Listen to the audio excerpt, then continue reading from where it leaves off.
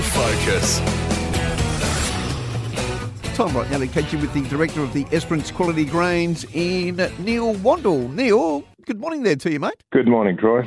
Now, speaking with you today because I believe the first shipment of Faba beans has made their way to Egypt, mate. Yeah, about a week ago we actually loaded 9,500 tonne of Fabas on a vessel that's on its way to Egypt. We were fortunate enough, we topped the vessel up that was coming out of Adelaide and we've actually filled her up here. So is it the first time this has happened, Neil, do you know? Oh, I think there was some went out, might have gone out 30 years ago, long time ago, but it's the first time. And we were fortunate, really. We did a direct-to-vessel with CBH, and we had accumulated them, had them all stored. We delivered them. It took us 3 days to deliver them to CBH, and then they loaded them in about half a day, and it worked really well.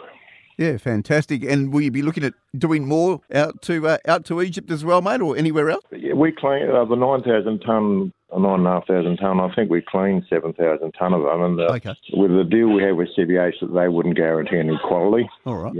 You understand that their system's really not designed for soft handling. Yeah. And we did had a fair percentage of damaged ones going through their system. Yep. Which is just part of the way their system operates. So we certainly we'll be looking at doing it again. The bulk freight and container freight rate to Egypt is very expensive. Our aim is if we can get it on a bulk vessel, what we'd like to do is be able to offer a Perth price for pulses delivered to Esperance. At the moment, there's not surely $60 or $70 a tonne freight if we go to Perth, and even our packing container freight is dearer. And we really believe there's potential for a big growth of pulses in the Esperance Port region, and we'd like to try and support growers and get a better price for it. Now, where did you source your Faba beans from, mate?